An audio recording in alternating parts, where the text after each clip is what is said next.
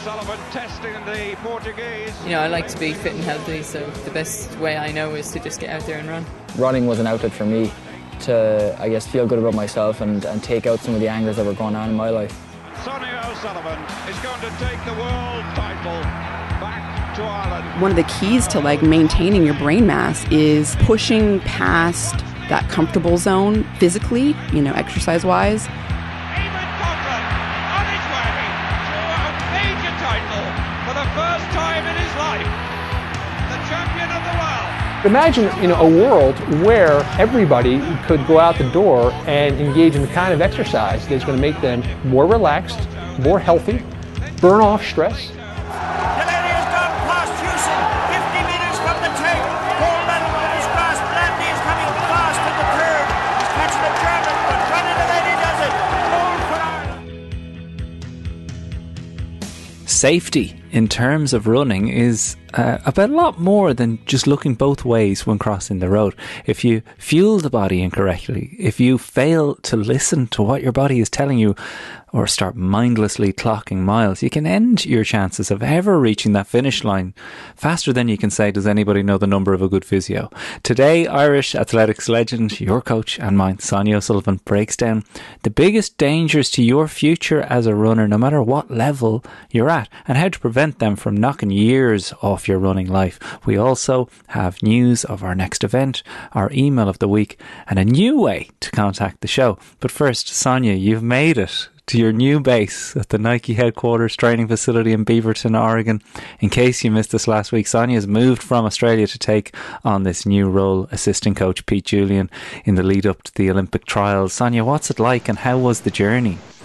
So, it wasn't bad. The journey was pretty good. It was very smooth. The planes were not very full. They're relatively full, I suppose. And it took under 24 hours. I slept a fair bit, so I must have, because the time went by quickly. And I arrived in Oregon, in Portland. But then because I had just come into the country, I wasn't allowed to go to the World Athletics track meet that was on in the new stadium for the World Championships that will take place here next year. So because of that, so I couldn't travel to another city in the same state I was in, but I could actually go back to the airport and catch a half-hour flight to another state. No way. Seattle, and come and visit my daughter Sophie, who's at college here at the University of Washington. That must have been amazing. That plane was jam-packed. Oh my God. It was like... So no quarantine hotel. I mean, we've obviously been through the experience of you being locked in for 2 weeks of quarantine in Australia. That's amazing that you came in from Australia and no quarantine hotel whatsoever, no mention of it. No, but I mean, Australia, and I came via New Zealand, so they would be two of the safest countries in the world. Gotcha. If you were, to have an A-list country, they would be them. But I'm not sure they say, to look after your health for the first 14 days and be aware of how you're feeling and, to be of any symptoms or anything like that. But it's like mask mandatory over here. Like, you don't even try not to wear it, Really? It's unbelievable. Yeah. I mean, I've never seen, I've been in Ireland, England, Spain, Australia, and I have never been anywhere yet in the past year where masks are worn so diligently by everybody. Really? Oh, well, that's good to know. I have to say, that's good to know, because I've been watching, obviously, NBA games and various different things, and there's certain stadiums that have been full of 80,000 people and not a mask in sight. I was thinking of the... Well, I think it is different, in different states too, maybe. Yeah, but it seems on the West Coast here they seem to be fairly, listening to the messages and, being fairly diligent about it. So the deal is that you are to help these athletes attain their qualifying times for the Olympics. Is that correct? Well, to assist with the training and the guidance of the athletes in the preparation, for most of them for the US Olympic trials that will take place in June in Eugene, Oregon. And then for some of the athletes like Jessica Hull from Australia, so she's already qualified. So she'll just be training to get fitter and to, improve her she hasn't run any races yet this outdoor season, so she'll be doing a few races. And the same, there's a girl from Germany, Constance Klosterhofen. She'll be coming training as well at some point. She's in Germany at the moment. Yeah, so mainly I'll be supervising the track sessions, and then we'll be going to a training camp next week in Park City, Utah. And so that will be a lot of time together where, you know, you'll be around each other a lot and, you know, just, I suppose, helping each other out through the training, but then also the recovery in between the training and making sure that everybody's on top of things. It's so and flipping really cool. just having someone there, you know, to monitor the whole thing. Yeah, it's so like I just think it's such a brilliant. It's so brilliant. It's such a twist in our story here on the podcast as well. I've had so many messages from people who are really excited to follow this kind of new chapter in our journey together, because so the beginning of our chats was taking place and you coming to Ireland, then you going back to Australia, and here we are with this twist in the story, and who knows what this could produce and what you're going to get to see in the time. But speaking of qualifying times, our friend and Irishman running abroad legend Aoife Cook qualified for the Tokyo Olympics this weekend with a time of 2 hours 28 minutes 36 seconds in Wrexham, I think. Big shout out to Aoife. I even sent her a message to see if maybe she'd jump on a call today to just chat it through, but unfortunately her flight is actually taking off at this moment. But massive congratulations to Aoife. You must have been so delighted, Sonia. Oh, absolutely fantastic. You know, it's strange, you know, when you change time zones, you kind of lose track of everything that's going on. So I kind of forgot the time when it was on, but I was just, when I saw the results popping up, I was so excited, you know, because I know how much effort and time she's put into this, you know, this time last year, you know, coming back from Kenya and then all the races being cancelled.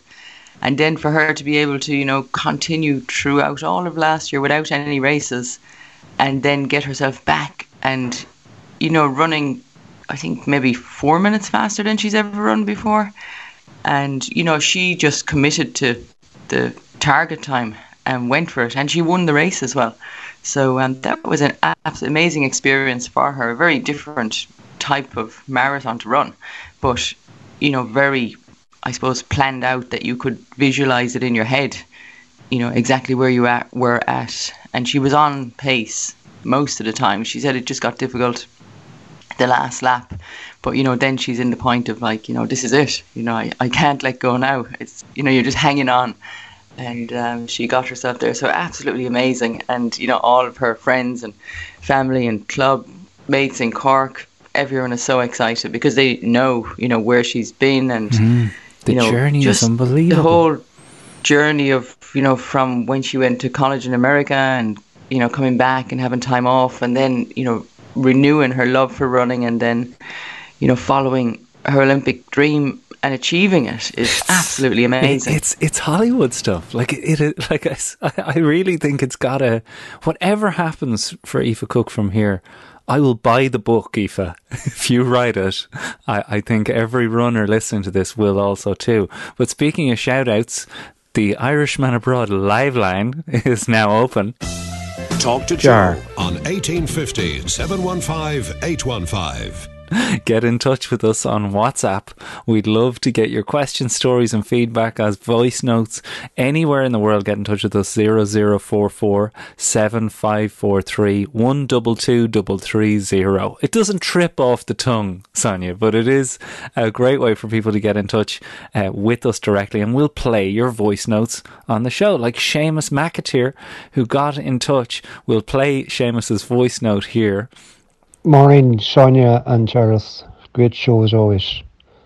Great performances by Aoife. But question for Sonia. Any encouraging words from a fellow Staban person, Anne-Marie McGlynn, who unfortunately missed out 4 seconds on the Olympic qualifying standard? Just very heartbreaking for her. Anne-Marie McGlynn is who he's talking about, a Northern Ireland based athlete, of course, who missed out, Sonia, the other side of this, missed out on the Olympic marathon mark qualifying time by 4 seconds. I mean, can you It's a great question by Seamus. Like, what do you say to her in that moment? Like, the disappointment must just be crippling.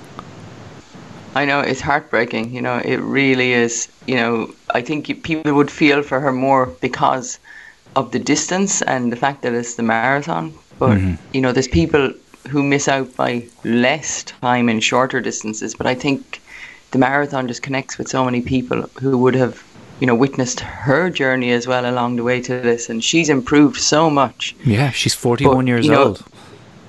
Yeah, but, you know, it's just evidence of, you know, the standards have improved so much. And it's like as if the whole wave of times in races across the board has just kind of shifted up a level. And, you know, she's shifted up as well and improved her own personal best by so much. But because of that, like any other Olympic year, she would have gone to the Olympics. And, you know, she would have been on the team. But unfortunately, this year, because so many people have qualified, there's no roll down effect. So in many events, you know, they will take so many people who have the actual time, and then they'll roll down and fill the field. But the marathon had a quota of 80, and there's for men and 80 for women who achieved the time. And then if 80 didn't achieve it, then they would invite, you know, the next few in, who would be a few seconds off the time maybe. But because so many people have achieved the time, there's way over 100 men and women already qualified. So there's no roll down effect. So it doesn't matter how close you are to the time, it's impossible. And it's, you know, it is heartbreaking, you know, to do so well and improve, you know, your time so well, and then to just miss out like that.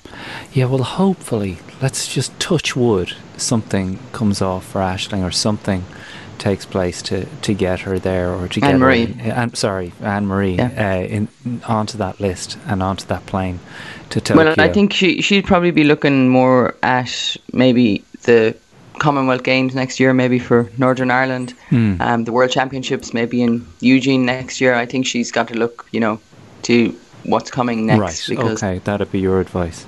Yep. Yeah, and just stay positive and to be, you know, proud of her achievement, because she did fantastic. And, you know, she's, you know, moved up on the Irish all-time list to, I don't know where, but she's definitely in there and like well into the top 10. So it just shows, you know, the standards are improving all the time. And yeah, I mean, she's just an inspiration to many people out there to, you know, no matter what your age, to keep on going, keep on trying, and, you know, you can only do your best. Yeah, I mean, that's it. I mean, that's what a lot of us are living through at the moment, myself included. And we'll get to my meeting with the physio Kieran Cummins here in St. Albans, who broke the news to me about what the hell is going on with me and my legs. You know, your week has been way more eventful than that. Running around the Nike campus, the Ronaldo field, the Michael Johnson track, Sonia. I was looking at your Strava map going, oh my God, I would kill to be there. Is it as NASA-like as you remember it, or what's the vibe there? Is it a ghost town? It's a ghost town, yeah, it really is. And that really takes away from it. Oh. So the excitement is in looking at the map afterwards and where you've been and what it looks like. You know, for me, I was excited to go over there because the last time I was out here was 1998, and that was before the track even existed. And a lot of the trails around didn't exist either. So I was excited to just go and try and find what was out there. But I was also in a bit of a daze because I had just arrived, so I wasn't kind of tuned into the whole thing. The jet lag must have been killing you. Yeah, so for me it was just, you know, getting out there, getting a bit of fresh air and waking myself up. But yeah, no, it was so eerie that there was no people around. The car parks were all empty. The only people I saw when I went out at about 7 o'clock in the morning were the grounds people, and the grounds are amazing. The gardens are, you know, so well kept, but there were so many people out there, you know, cutting the grass and pruning the plants and stuff. And it was amazing. In Ronaldo Field, like, it's beautiful. It's 560 meters around, very smooth grass. Like I've been telling you to run on the grass. This is absolutely perfect. But there's a fella out there, and he's in a steamroller.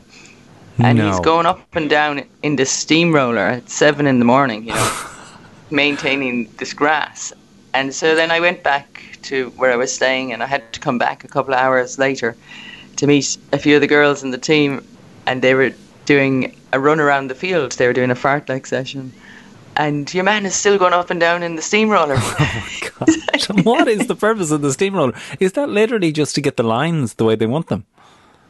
I don't know. I think just smoothing out the ground. Wow. I mean, I don't know, does he do it once a month or once a week? I'll have to keep to stop monitoring him and it. ask. But I was, you know the way you get like fascinated by something. But Yeah. this fell in the steamroller, I'd never seen it. And you know, we all know these fields that we run around, and you know, they can be a bit bumpy here and there. There's the answer there. Steamroller. The steamroller The going. Nike steamroller. You also bumped into somebody from your past, I believe. Anita Philpott, now McSweeney. Is this someone that is like, was that like a complete blast from the past, or was this a planned meetup? No, it was, this is unbelievable. You'll love this story. So I'm staying with a friend this is in Seattle now, where I'm up visiting Sophie, and I'm staying on a place called Mercer Island, which is, I suppose, it's weird. It's like an island in the lake here, Montlake, and it's 13 miles around the island, and you come onto it, you go through a tunnel, and you go on a floating bridge. But it's not an island like you'd imagine in Ireland. You don't feel like you're on an island. I don't know. Like, I was thinking about this last night. It's about the same size as Cove, the Great Island, but you don't get the sense that you're on an island here. Weird.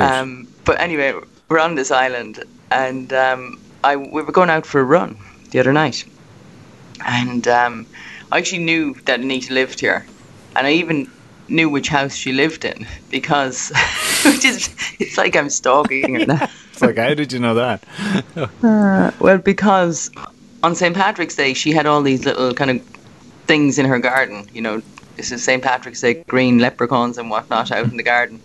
And she posted on Facebook and said she was on, and I knew she was on Mercer Island. And then my friend Marisha, I knew she was on Mercer Island. So I said, do you know, have you seen this house? And she's like, oh my God, I drive past the house every day. What a weird coincidence. So to go to the running trail on, what do we go, Saturday evening, we're running around the corner, running past Anita's house with all these trinkets and things like fairies and leprechauns under her tree. And Marisha said, this is her house here. And I'm like, oh my God, there she is. And Anita was walking across the road. She would have to go into her letterbox was across the road, so she's gone to pick up the mail. And I go, Anita! And she looked up, and it was like she'd seen a ghost. She couldn't believe it. It was so funny. Oh, wow. And you had competed against her at schoolgirl level. She'd not seen you in years. And we'd met about 5-6 years ago in Cove. I had a fun run, and her coach way back in the 80s was Father Liam Kelleher, who is always been a running coach down through the years.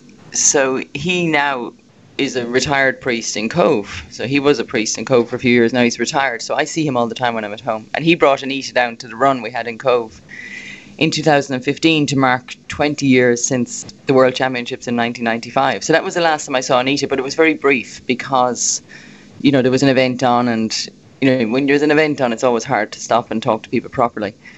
So then I said to Anita, listen, we're going for a run. I'll catch up with you, you know, in the next 24 hours. We'll meet up and we'll have a chat. And so then when I was here yesterday evening, and I said, I'm here now. Do you want to meet up? And so we went for a walk around the block and had a good chat and a catch up, and took a photo, of course, and to share so that Father Liam would see it, because we know he'd love it. Lovely. So yeah, no, it was brilliant.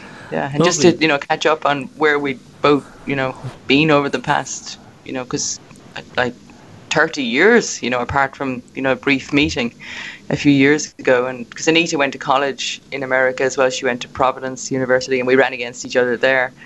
So there was a lot to catch up on, and yeah, really nice. Lovely. Well, we will get to how you managed to talk your way into getting vaccinated. I just think this is the most Irish thing I've ever heard in my life, that you rocked up to a vaccine centre in America and managed to blag yourself a vaccine, something that most Irish people would kill for right now back home.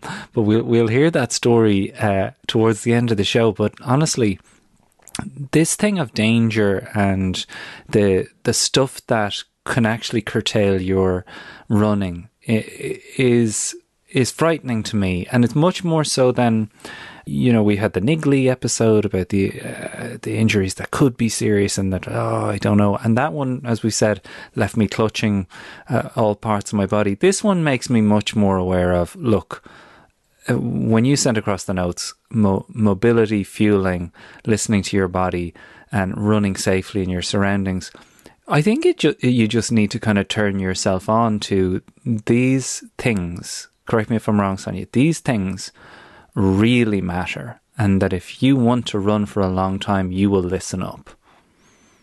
Yeah, I mean, I think we all pick up little things along the way that kind of give us extra life in our running. You know, they give us, I suppose they help you to recover, and then you come out and you feel like you've renewed yourself, you know, or recharged yourself, so that you haven't worn yourself out totally. Because you can go down the track of every run you do kind of wears you down a little bit more.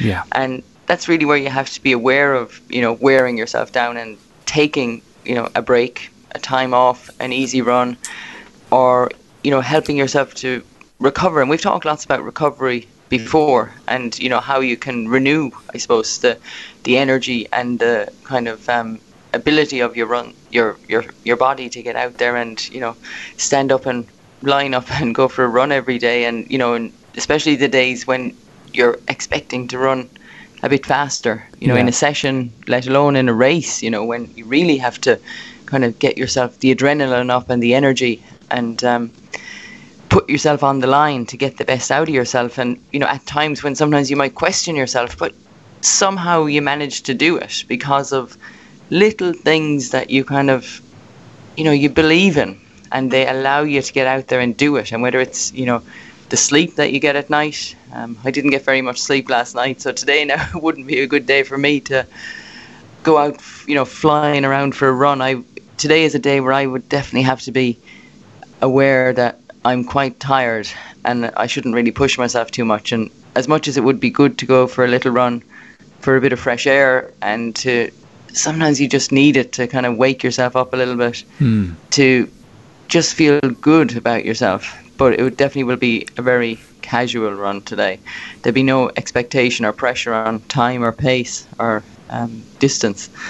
So I think just to be aware of your body and listening to your body, and to react to that when you can, because sometimes we can get trapped into, but it says on the training program that I need to do 10 miles today, or I need to do a session today, and sometimes you might need to put it off, or, you know, I'm a bit sore now today, do I continue just because it says it on the piece of paper and because I want to fill in my diary and, you know, have a week full of, you know, 60 kilometers a week or 70 or 80 or whatever it is. I mean, I've definitely, and that's what you would have experienced, I think. I hear it, and I fully think that there's going to be a lot of listeners nodding their heads going, yeah, am I doing this run so that the number can be nice and round at the end of the week, so that the graph just keeps going up, or am I doing it because it feels like what I need? You know, it is a tough one to straddle though, isn't it? Because on the one hand, if you're a newish runner like me, your body isn't, when you say listen to your body, my body talks a lot of shit. Like, my body says things like, let's have some Kimberly Mikados and forget about doing anything. But like, a lot of the time I'm trying to ignore the things my body says, because straight away, if I went out, the warm up that, you know, you've eventually got me doing was something that my mind resisted for a long time. And that sometimes, Sonia, your mind isn't the most reliable guide. Like, when you say listen to your body, are you just tuning in? Like, do you kind of shut off your mind to try and get closer to, well, what are my legs, hips and back telling me? Well, I think what happens is if you go out for a run and you haven't prepared yourself as you should, and we all have little aches and pains and quirky bits that need more warming up, but then we also sometimes have to a bit short on time, so we have to rush out the door. And then you go out for the run and it takes you a bit longer to warm up, or you have this nagging pain and you're kind of thinking, oh, I should have done that exercise before I came out. And sometimes when that happens, you should actually stop and do the exercise. And, instead of like pushing on and just getting through it, you're as well to stop and stretch by a park bench or on a park bench or using a park bench. Just use the street furniture to help you along. Yeah. And not worry about, stopping for a few minutes and getting yourself ready, rather than putting it off. Because I know there's often times I'd be out for a run and you'd think, oh, I didn't do that quite right today, now I should have done it differently. And you have to nearly have to write it down to remind yourself that I must do this now and it'll be a better run. And, a lot for me would be, around waking up your glutes and your hamstrings and your quads. And that's where sometimes, in the middle of a run, I would have to stop and stretch a little bit. Really? And sometimes you feel a bit stupid doing it, because you kind of think, why didn't I do this before? And now I've got to stop my watch here and have a break. But sometimes you can take a natural break if you're at a traffic light or something like that and, do a few stretches there and then go across the road and then continue on. You don't have to just stop because the traffic light's gone green. But, finish up what you started on the other side of the road so that you're ready to run again. Yeah, I mean, this is really good stuff, I'll be honest with you, because I think most of us can remember a run where somebody rings you or your shoe becomes untied and you stop, you have to deal with the thing, and you go again after a little bit of a stretchy just that's been forced upon you.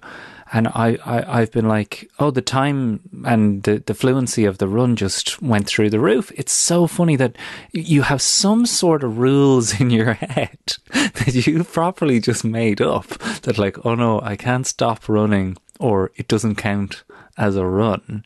Those kind of rules are, properly floor is lava type rules. That like... Well, there's one... Yeah. I have a good one here for you. Like, I mean, I don't know if you ever come across this or what you think about this, but when you see people at the traffic lights jogging on the spot, now would you do that or do you stop? I fully stop the watch because I don't want to keep it going and ruin my pace. I do as well. Yeah. No, I stop my watch as well. But I think maybe before Garmin and Strava, when people weren't worried about the pace, they kept running more. Rate up. Yeah. Yeah. Because they just they just didn't want to stop the running motion. But it looks kind of silly, I think. So I think it's better to, so anyone out there now, they'll all be complaining, saying they'll have reasons why they're doing it, and that'll be their rules. Yeah. But definitely. I think it's a good opportunity. It's a natural break, I find, and it's an opportunity to stretch out, if you get the chance. Yeah, I've actually said that to a few people that Sonia says, and I know loads of people that listen to this show they wreck their heads of their partner by saying, Sonia says. But I do say it to Tina that, like, when you get stopped at lights, Sonia says, that's the universe telling you can have a break now for 30 seconds at these lights. If the universe wanted you to keep going, it would have made no traffic here at all. You would have whizzed across the road. I want to get on to the fueling side of this because, you don't think of poor fueling as a danger to your running. But you have it in the list here and you were quite adamant that has to be part of this. Why is that? Well, I think it's different fueling for different days. So if you know that you're going to go out for a big long run tomorrow, then you want to make sure you have enough energy in you to, get you through it without struggling. And you don't want to be getting to the point where you're feeling depleted. So you'd be a bit more conscious of, having a bit of carbohydrate. I suppose a bit like, getting ready for a long race the night before. The night before, okay. The night before, you'd be making sure you had a decent amount of carbohydrate in your dinner that night. You wouldn't be thinking about it as much as if you were running a marathon, but you just be in the back of your head. The way you divide up your plate into protein, carbohydrates and fats. And you just make sure you had enough in there, because some days you might eat lighter, I think. And the same would be after a hard session or a long run, is that you'd make sure that you eat well immediately after. But then that night for dinner, because you've eaten up so well at lunchtime, you might have less, and you might have less carbohydrates because you've had a whole stack of them at breakfast and lunch or brunch or whatever it is you're having. So then you might go heavy on the vegetables that night, and a bit of fish or a bit of steak or something, or beans or whatever it is you're having. Well, this one does hit home with me, because I think I had gotten into the habit of coming home, getting cooled down in the shower, get dressed, then suddenly Mikey's after me for something, and I realised that if I wasn't fueling as soon as I came back, and this is again a Tina story where she was like, "You're in the worst mood since you went running. I don't think this is going to be doable long term." And really, we just realised that if we didn't refill that tank quick when it came in the door, that your mood and just you as a person to be around is more difficult. Is that just me, or is that a thing? No, that's everybody. What do they call it? Hangry, is it? Yeah, I think when you're hungry and you're angry. Yeah. But no, it's definitely, and it's really, I suppose, if you're running or, whatever sports you're doing, if you've been out and you've put in a big hard effort and you come in and you don't fuel up quick enough, you're just worn down and you can't cope, you can't do anything. So the sooner you can get food into you, and whether that's, solid food or drinks, then the better mood you'll be in, and you'll be a happier person, and then you'll be able to appreciate what you've done, and you won't be bothered by anyone around you asking you to do something or to go somewhere, because you'll be ready for it. Yeah. So, it's like you have to, you've depleted yourself to an extent, and both mentally and physically. So you have to put in a big effort to reset yourself, and to, if you can visualize it, you're topping yourself back up again, so that the tank is full. Like if you're in the car, you're bringing that little thing, the little needle across, and you're bringing it up close to full again. You don't want to be getting too close to empty when, you're out driving and it's getting close to empty and you're panicking a bit and you're stressing. So it's the same in your body. You start to panic and stress if you don't have that fuel inside you, and it just takes over, because it's uncontrollable when you're hungry.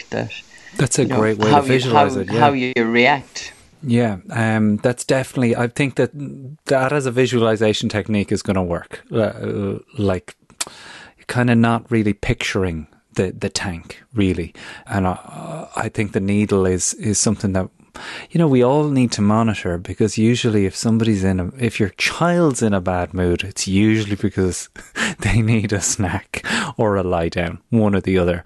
I want to get on to our awareness of our surroundings when we're running as a danger. As I said at the top of the show, that's not the number one thing here when we talk about the danger to your running. But before we get on to it, I should say a big shout out to Kieran Cummins, the physio that I saw here. Kieran Cummins sounds like such an Irish lad. He is 100% Irish. He's of Irish blood and heritage. Both parents, one from Kilkenny, one from Sligo. Lives here in St Albans. Went to see him on Friday, Sonia. Full workup, full, what would you call it, assessment, where he MOT, is it? Yeah, he climbed on top of me and moved my legs around in ways that What do they call it in Ireland? Is an MOT in England? What's it in Ireland? Yeah, what's it called in Ireland? How do I not know what this is called? Because people panic about that, I think, don't they? And they you might can fail watch your car going through. Yeah, Tina wasn't at the window watching the car, cheering me on. No, I was in there, and look, there were moments that I wasn't particularly happy because, as I've said before, I had a very strange hip issue for a while, and Kieran gave that a bit of a tweak. Let's be honest, a physio has to see where the legs will and won't go, and sometimes, I guess, Sonia, you do walk out of there a little bit sore than you did coming in. He gave me a good deep old rub, the one, like you said, a towel biter of a rub into the ankle that was sore. And at the end of it, he even filmed his diagnosis, which I thought was brilliant because, as you know, you go into these places and you remember about 10% of what they said to you. And usually it's the stuff that you wanted to hear. That's the stuff that you'll remember. And the bits that you didn't, you kind of filter out and go, "Now, sure, we'll worry about that somewhere else." The diagnosis, to me, sounds serious, but I guess you're not a runner until you've had some kind of Greek name thing wrong with you. Tibialis anterior tendinopathy. I would love to know if any listeners have had this, because apparently it's more of an old person thing to have wrong with you. It's caused by a gradual onset of pain within the tibialis anterior tendon as it crosses the front of the ankle. In case you can't tell, I'm reading this off the internet. This pain may initially only be painful after exercise. A stiffness may also be felt in the front of the ankle and joint. But I was amazed, Sonia, that like he got to this. Like, here I am going in with the shin splint, as I thought it was. I know shin splint is a kind of an umbrella term for sore shins. But he got to this very quick. I would say within a minute. He was like, "Yeah, this is what you got." And he related it to, I guess, the thing that you mentioned at the top here, your mobility and tightness in my calves and poor mobility in that ankle that's being offset and forcing the shins to work harder than they should. Have you ever heard of it? I have heard of it. I haven't had it, but I've definitely heard of it. Did he give you a solution? Yeah, I mean, there is this is a concern, right, that sometimes, I don't know if you ever get this feeling, and I'm not saying that this is Kieran, that there's let's get you booked in for 4 more meetings. And I'm like, how's about we just give me the answer and I'll go away and work on it? But I get what he's doing is, he's like, this week you need to try and get your calves and tendons loosened out. So it seems like the steps... So he's giving you some homework. Some homework to do. He even told me to stay away from the foam roller. He said, get broom handle, get the handle of a broom or a brush and rub that down my shins and calves, which I like. Again, listeners, if you've ever heard of this being done, he was like, you're going to get a much better stretch out here doing this. So he has his own little broomstick there and he shows me how it's done. Have you ever heard of that, Sonia? No, but there is a thing called the stick. I don't know if you're... It's a kind of it's like a foam roller, but it's a stick. It's a stick. And it's got handles. Is that like drink, is it? Stick. Drink last week, the stick this week. Get the stick and rub the stick down the front of your leg. And I did feel... I think a stick probably has a bit more foam or padding on it, because I can't imagine a broom handle going down your shin being too comfortable. Pretty sore. And yeah, pretty sore. And I can relate to this now because when I was packing up and tidying and sorting recently, I can remember seeing one of these sticks back home in Melbourne that Sophie must have left behind, and I was looking at it like, I wonder, will that ever travel, or will that just stay here now for another while? It's like one of these things that you collect, these many kind of tools that you have to try and fix things. Absolutely. So have you used the broom handle? Yeah, no, you know what? I had bought a stick the week before, which is weird. Like the physio stick has rollers on it. So if the listeners are thinking about this, and I liked this thing, that was the annoying thing. I spent the tenner on it on Amazon. The physio stick has it's like a rolling pin for your muscles, so you don't actually lie on the floor.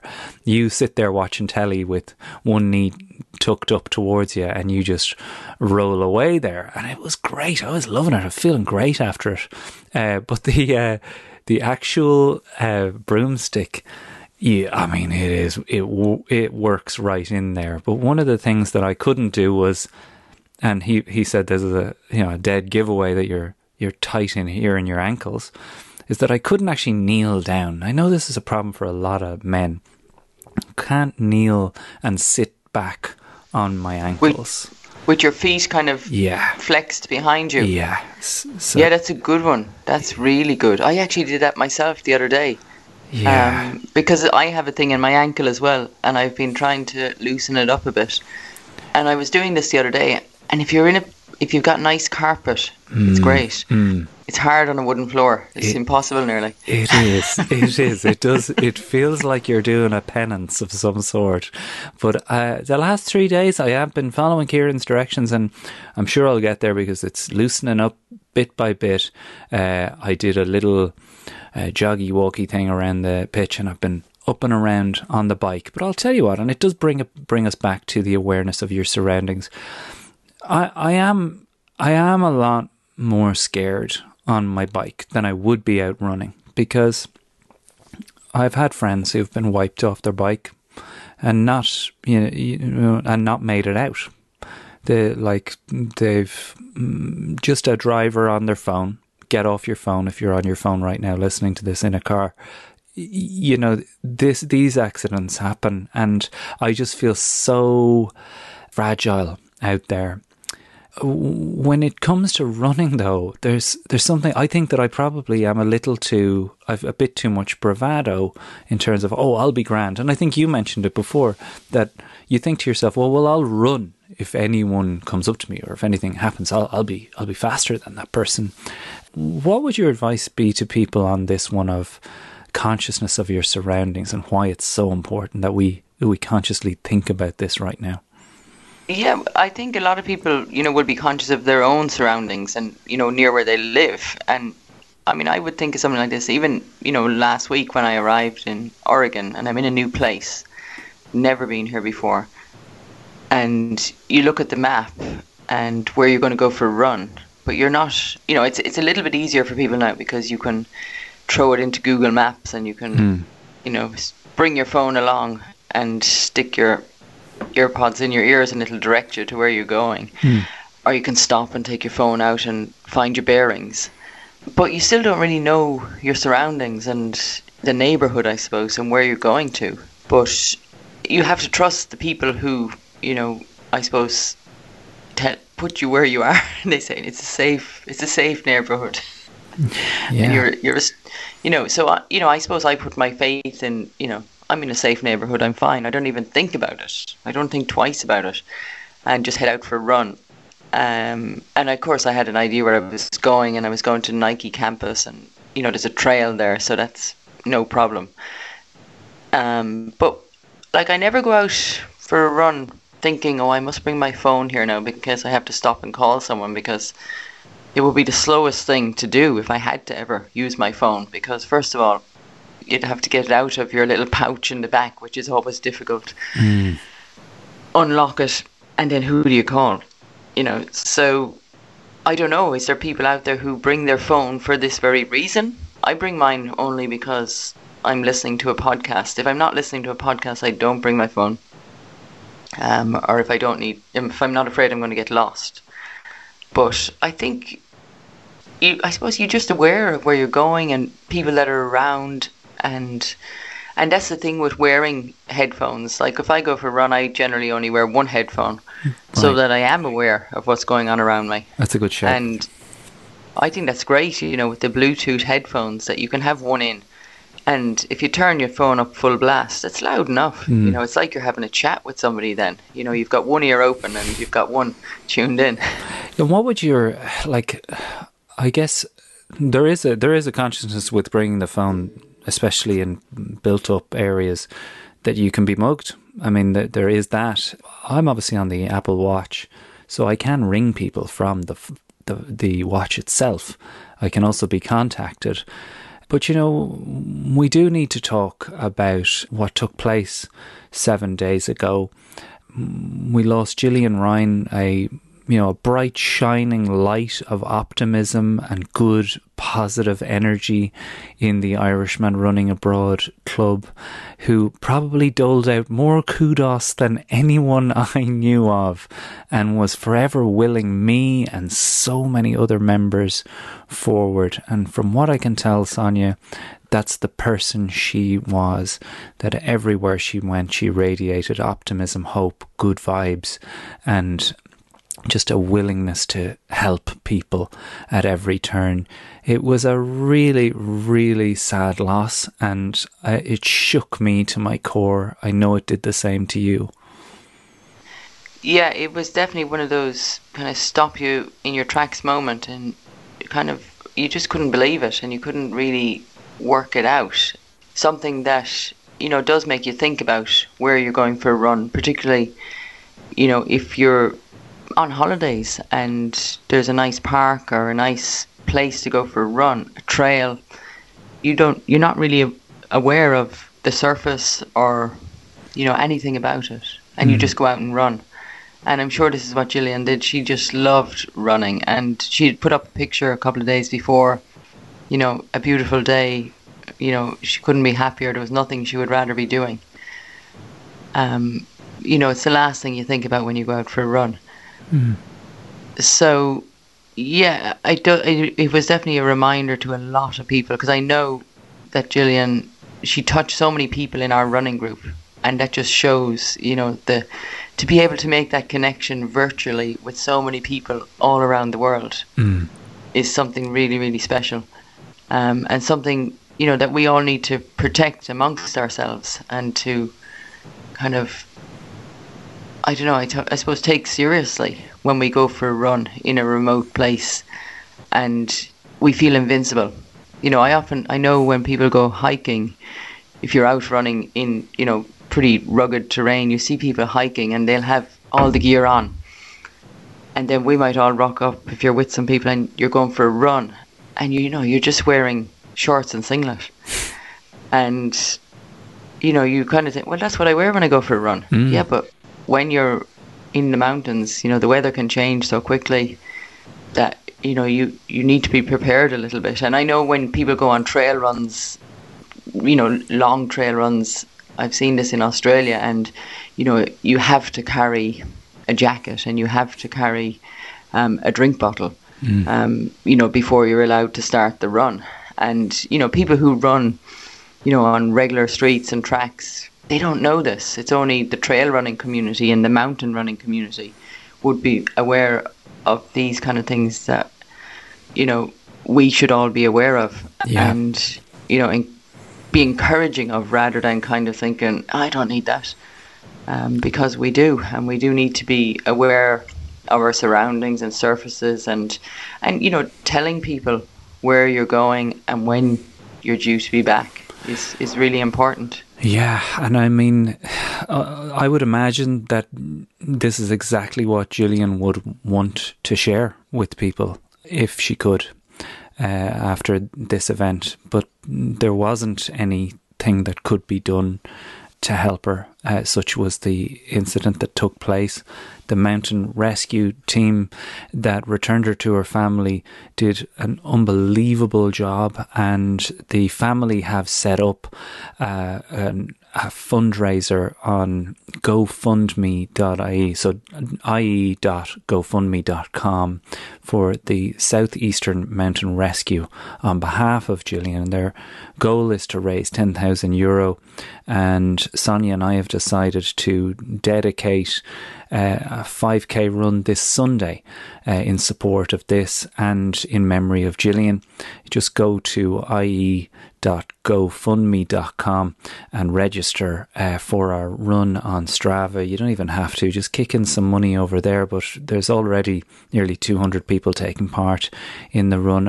I've said in the info to wear your most colourful gear. Gillian loved colour, and wear the most bright colours you can and post the photos in the group, and we'll send a Sonia badge and an Irishman Abroad badge to the best ones, but really do get out there and support the Southeastern Mountain Rescue on behalf of Gillian. And my thoughts and prayers are with her and her family and her children.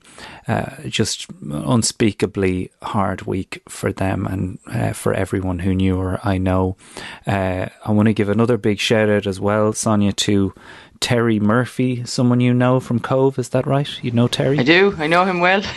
Well, Terry sent me a lovely package during the week of two Cove 10 Mile mugs. Now, I haven't got my official ones. You got the mugs. Oh my God. I didn't get my ones for this year now. I realised that it's been hard for the organisers to get all those out to everybody, but Terry sent me ones from previous years, which I don't even feel entitled to.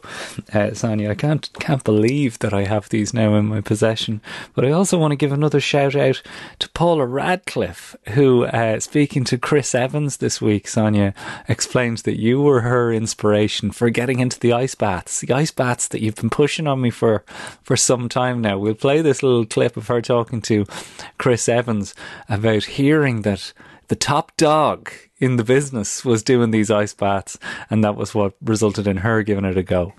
Okay, so when I was thinking bar before Guinness and wine, you said ice bath. And that's the difference. Therein lies the difference between Radcliffe and Evans. So tell us about the ice bath. So the ice bath I started actually doing at the World Championships in 1993, which were my first World Championships as a senior athlete. I was running 3,000 meters, and I learnt from another girl on the team that Sonia O'Sullivan, who was the big favourite, always took an ice bath the night before a race. So I thought, right, I'm going to try it. So I did, and I ran well, and then I just carried on doing it ever since. And I always used it in training as a recovery tool from hard training sessions. And that really helps. But I actually found that it also helped to stimulate and at the same time also relax my muscles before I went to bed the night before a big race. So I did have a hot shower afterwards. So a cold bath and then a hot shower. Okay. How much of Wim Hof do you have in you? What's your longest time in the ice bath? It's 10 to 15 minutes. Ooh. Does it get any easier, or is it always hard? It's easier if you keep a jumper on and take a cup of tea in with you. Are you serious? Seriously, it's only the bottom half that needs to be iced. That's so funny. Oh my God. That's amazing, because when you sent me that clip, I thought that was from like years ago. I thought, this is an old clip. He's found it somewhere now. Oh, no. This is only this week. That is amazing. This week, yeah. And she was talking about 1993. So, yeah. Thinking way back then. And, I was trying to think, when was the first time I had an ice bath? And I can't really remember, but, I would have picked it up from Frank O'Mara and Marcus O'Sullivan. Yeah. It was one of the things that they did after the track meets. And, I suppose we were in a group together, and once one person did it, the other did it, and there's pictures of Frank and Marcus both in the same bath together. Yes, I think I've seen that picture. Yeah, yeah. I said that's cheating. It's not cold enough if there's two of you in there. Yeah. It's very childlike. You don't tend to jump into a bath like that. But they looked happy as Larry in that picture. Does it get easier, the ice bath? Like, do you just get used to that shock that comes with it? Well, I think you get a bit giddy, because it's hard work, but you have to make some fun out of it. And it passes a bit of time, to have a bit of a laugh about it together. Yeah. I used to always have something to read with me when I went in there. And how long were you in there? You'd have your shorts on, and you'd have a t-shirt or a jumper pulled up a bit so it didn't get wet.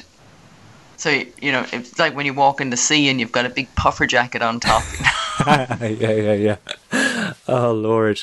We're going to have to do it. We're going to have to make this part of something. We'll have a chat about it off air. But I feel like the ice bath has to happen this summer, especially now that I'm on the road to recovery. Like, for all the stuff I've said about Kieran and my reluctance to kind of accept that I can't run for a while, which has been a challenge, I'll be honest with you, Sonia, mentally. Big shout out to Jigsaw.ie, our chosen charity partner, the mental health charity in Ireland for young people. I have been on their website this week because just the resilience needed to be like, I haven't getting the endorphins that I normally would from running. I have been low, and just accepting that I'm not myself, I'm not feeling great, getting out on the bike and going, this will have to do for now, is, it's been helpful. But I get it. If you're listening to this now and you're going, I'm in the same boat, and I have had a lot of messages from people saying, I can't run either right now and it's killing me. What do you say to those people who are suffering through the impatience of going, I just want this fixed? Well, I think the one thing to think is that it's normal. It's normal to feel like that, and we all feel like that because, any time that you're not running smoothly and getting the flow and the enjoyment out of it, it's hard work, and it's no fun when it's hard work. So I think we're all searching for that time when we can run smoothly, and I think, if you can't run, the big thing to do is to work out what you can do, and so you do something to replace it to a degree. But then also to work on all the necessary things that you have to fix yourself and to, be able to get back running. And then when you do start back running, to take it slowly and one step at a time, gradually get back there rather than jumping straight back in and then, ending up back in the same boat again. So you really have to be very cautious and careful and gradually build up. And then you start to appreciate it as you get yourself back up to the level where you were at. And 100%. The main thing with all the other activities that you do in replacement of running is to just maintain some level of fitness so that you don't, totally blow out. Yeah, you have to start all over again. And that's the biggest fear that we all have, is that losing the fitness. You've got yourself so fit that you don't want to throw it all away and have to start all over again. Definitely. But, as I say, to bring up Gillian again, I'm extremely grateful this week. I'm just incredibly grateful that I even get the opportunity to recover, to have the chance to do this. And as I said in my Irish Times piece about the passion for this thing and this community that we've created, it is special. It's a special thing, and it's so great to have all of you listening and to be in this together, and just the amount of positive vibes that come with it. If you haven't signed up for the Strava group, strava.com/clubs/Irishman running abroad, get down there, because if you're sick of social media being a kind of cesspit of bad feeling and shouting, this is the antidote to that. And Gillian really was kind of maybe the most active member of our group and an ambassador for it. And I'm trying to remind myself of that every single day. Sonia, I can't wait to hear more as you meet these athletes, and we're all looking forward to this journey. Big shout out to Sophie for running you ragged this weekend with her energy, and hopefully we'll get Sophie on for a chat one of these days. Brian Connolly is on production. John Marr does the extra research. As I said, Jigsaw.ie are our chosen charity partner, and the Irishman Running Abroad virtual 5k in memory of Gillian Ryan will take place on Sunday, May 2nd, and the GoFundMe page is there for the Southeastern Mountain Rescue on behalf of Gillian. Sonia, thanks so much, and I know it's mad early there right now. What time is it? Well, we're past 7 o'clock now. We're in normal time at this stage, so I'm wide awake now. Yeah. You started out quiet, it has to be said. I did start out quiet, and I'm also, I'm feeling good. We didn't. Can we mention the vaccine there? We forgot to. Oh, of course, yeah. We'll drop that in there. Let's do this, yeah. So you went up to visit Sophie. She was heading in for the second vaccine, and you were like, "I'll tag along." Yeah, well, I suppose it was an opportunity to do a mother and daughter thing, to go to the clinic with my daughter, who I haven't seen her for 8 months, and I was supposed to get a vaccine Sunday in Portland, but because I came to Seattle, I was trying to cancel that and reschedule, and then there was a suggestion, well, why don't you just get it when you're up in Seattle? And so I just went in with her, and when she was giving in her details, and they called me over because if you're in the hospital, you must be there for a reason. And they said, "What's your name?" So I said O'Sullivan, and Sophie's at the other computer, and she's hearing this, and she's trying to say, she's going to steal my spot. So she's spitting out her date of birth quicker than I can get mine out. And she's gone in for the second one, and then I'm trying to explain who I am and why I'm here, and she said, "What's your phone number?" I said, "Oh, you won't find me in there. I'm not in there." But she said, "Oh, we'll register you. That'll be fine." And I don't have an address, or I couldn't remember my phone number, so I just gave them the address I knew of Sophie and a phone number. And she said, "Oh, we might not be able to get you in today now. could you come another day? And I said, oh yeah, or one of our other clinics, no problem. And then I said, well, if someone cancelled, would you be able to get bumped up maybe? Because I knew I was only here for a couple of days. Yeah. And then next thing she goes, oh yeah, we can, like in the airport when, they're typing away behind the desk and you have no idea what the hell is going on here. And all this busyness is going on. And she goes, oh yeah, we can probably put you in this morning. That's fine. Here, take this form, fill it in. Just like that. That was it. I mean, this is going to wreck the head of every Irish person listening to this right now. But that's and you know what's flipping brilliant. Even more amazing? What's even more amazing is it's the only time you'll ever get any piece of medical treatment for free in America. For free in America. Yeah. I mean, unbelievable. You need to do the Powerball lottery now this week, Sonia, because that was pretty. It's pretty jammy. I'm delighted you got it. I always say this to people, that there is a great buzz off having it, and when it does come to Ireland, when it's fully rolled out in the numbers that we've seen here and in America, just there is a wave of optimism. Do you feel it around there? There's a real kind of sense of reclamation of life and normality. Yeah, I mean, people I think they're feeling more confident, and even though everybody's wearing their masks and being careful and keeping their distance, it's amazing that this is similar all around the world. You got the little stickers on the floor and X's that keep you apart, and people are doing that anywhere I've been. So it's great to see that, and I think that's probably something that's going to be with us for the rest of our life, is that we're not all going to be huddling together as we used to before. When you're in a queue, you're not going to be sitting on top of the person in front of you. It's and I think strange. people they're aware of their space now, I think, and keeping the space. And there was a great one in Alaska Airlines. They had a sticker on the floor and it said, watch your wingspan. So if you put your arms I thought that was brilliant. That is brilliant. Maybe that's how it's going to be. We'll definitely have to get this group together in person. I feel like it's that day is getting nearer, and when it does arrive, I don't know if I'll be able to obey the wingspan thing. I will definitely be offering some high fives and hugs when that day arrives. Sonia, it's always such a pleasure to have these chats with you. Thank you so much. It was great to chat, and have a great week, and take care of yourself.